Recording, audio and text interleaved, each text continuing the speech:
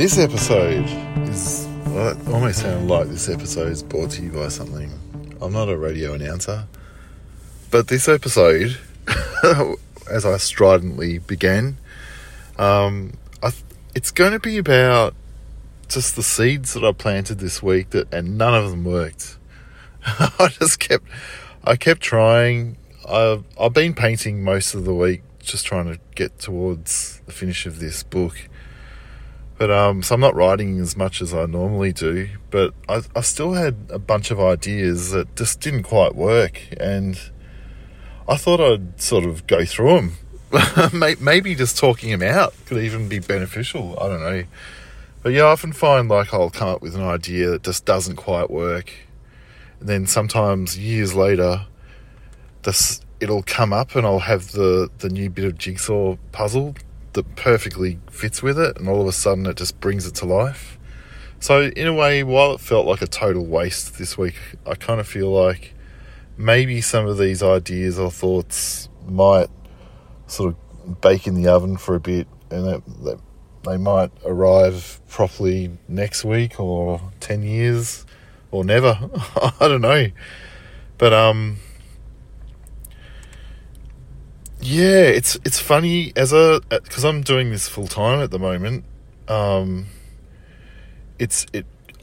do feel the pressure to constantly be thinking and making stuff, and I would be doing this anyway. Even if I was working a 9-to-5 job, it'd still sit somewhere in the back of my head. What's a good idea? What isn't? What can I paint? What can I draw? What can I write? But yeah, there is a sense of pressure to make things happen, and it can be a good thing because it just means that, yeah, it's like going to the gym. Accidents happen more often. Happy accidents happen more often because of it. But I'll start with one idea I had.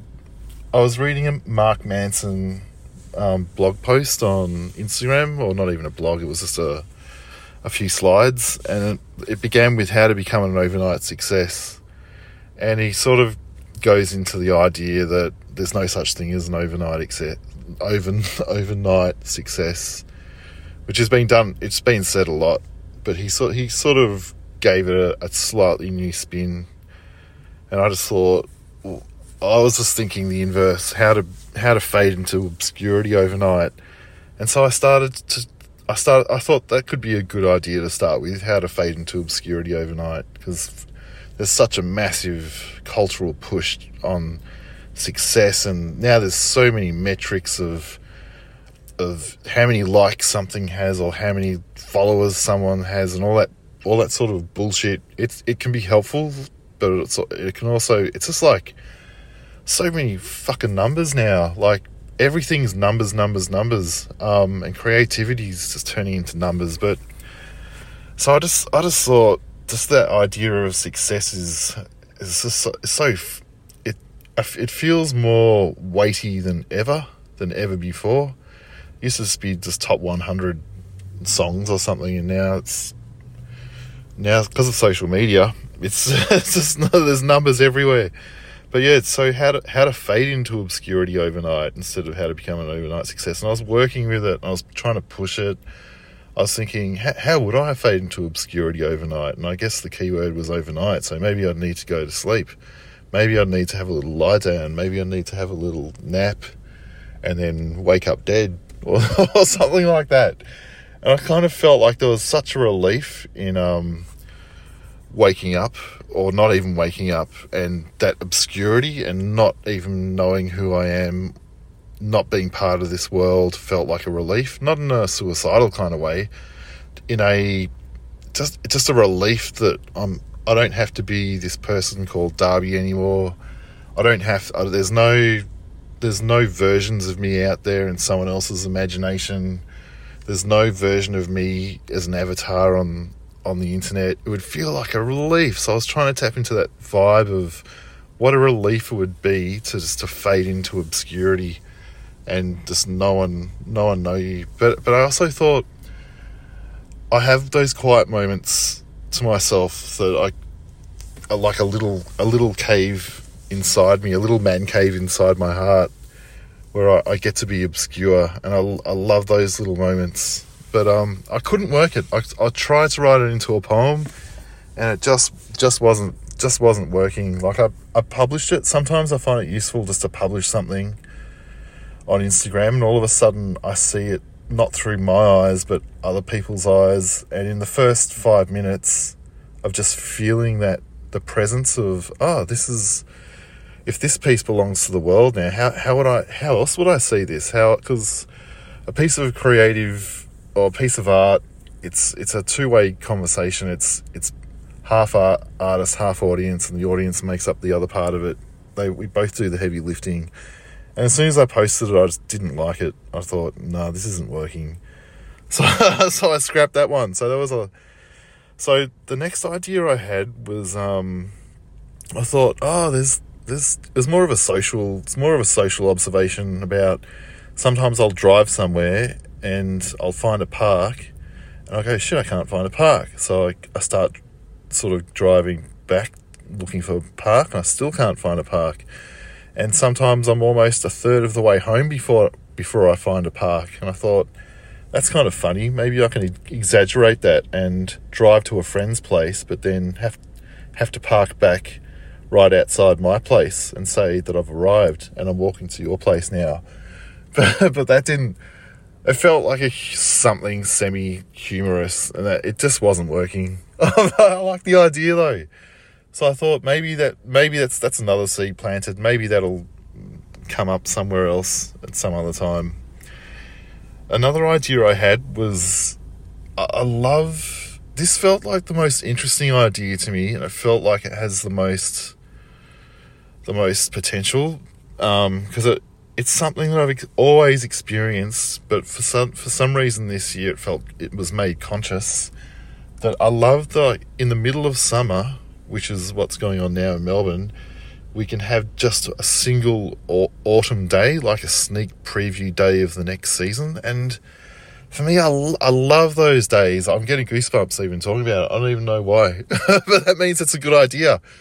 So I love when there's a single sneak preview of the next season buried in the center of the current season. And for me, it feels like when we had that autumn day a few weeks ago, it felt like a relief, like a door in the back of my head, and I was able to escape it. A door like out the back of my house to escape my house and jump over the back fence into the alleyway and leave. I don't know, it felt, there's something about that single day, and for some reason it makes me feel a whole bunch of things for no reason at all. I can't put my finger on it, and for me, I feel like that's the most interesting idea and it has the most potential, and I don't know where it's going or what to do with it, but it feels like that's something that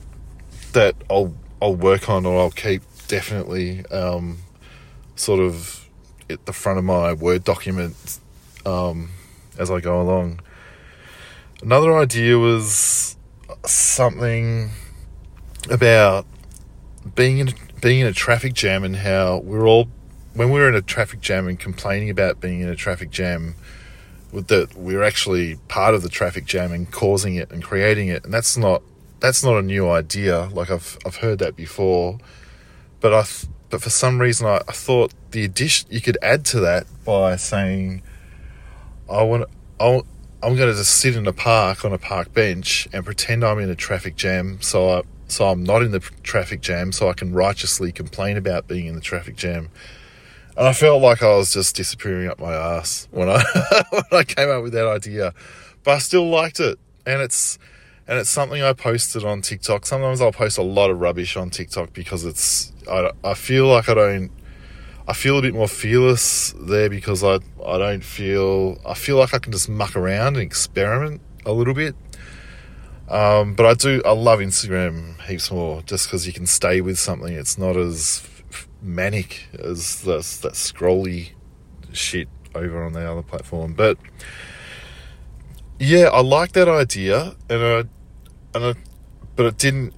Yeah, it came all from the head, and not much from the heart at all. The only thing that's come from the heart is that single sneak preview season in the middle, sneak preview of the next season as a single day buried in the current season. That felt like it's a true thing that's come from my heart. And the last idea that I had, I like it, and it appeals to my very boy sense of bum fart humour. I can't help it. I still love it. I still love that shit. I always think about the first joke and the caveman that farted, or cavewoman, and they laughed, because it's a funny sound. It's stupid. It comes from not from our intelligent head centre or face hole, but the bum hole. I love it. I love it. But the idea was, if I wrote the word shit, S-H-I-T, but replaced the I with an asterisk to make it look like I'm censoring it, the asterisk kind of looks like an anus. And so I thought, I'm not censoring the word shit by putting an asterisk in the middle of the word shit. I'm actually pictographically showing the anus where the word shit came from. But I know it sounds stupid. I loved it. But it also feels like it's kind of weightless and a throwaway piece of... It is a piece of shit idea. But yeah, those are the 5 or so ideas that just didn't work. And yeah, it's always weird when I just get to the end of the week and I've only had one half-assed idea that's worked, and so I'll often just fall back on a whole lot of old ones, and I'll see if I can find a new way of, I don't know, looking at old stuff. But yeah, it felt like a sort of semi-non-creative week, but I got a lot of painting done for this new book, and I've changed my mind. I still don't know what I'm going to call it. I'm really shit at naming books. I'm shit at naming things. I feel like I need a lightning strike to help me with this one, so I'll see what happens.